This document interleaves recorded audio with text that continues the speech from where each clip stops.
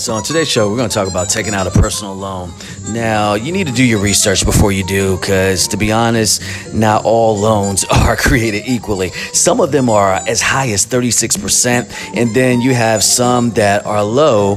But when you're dealing with a business loan, what I've noticed when you go to different companies such as, let's see, what's a forward financing? I think that's one.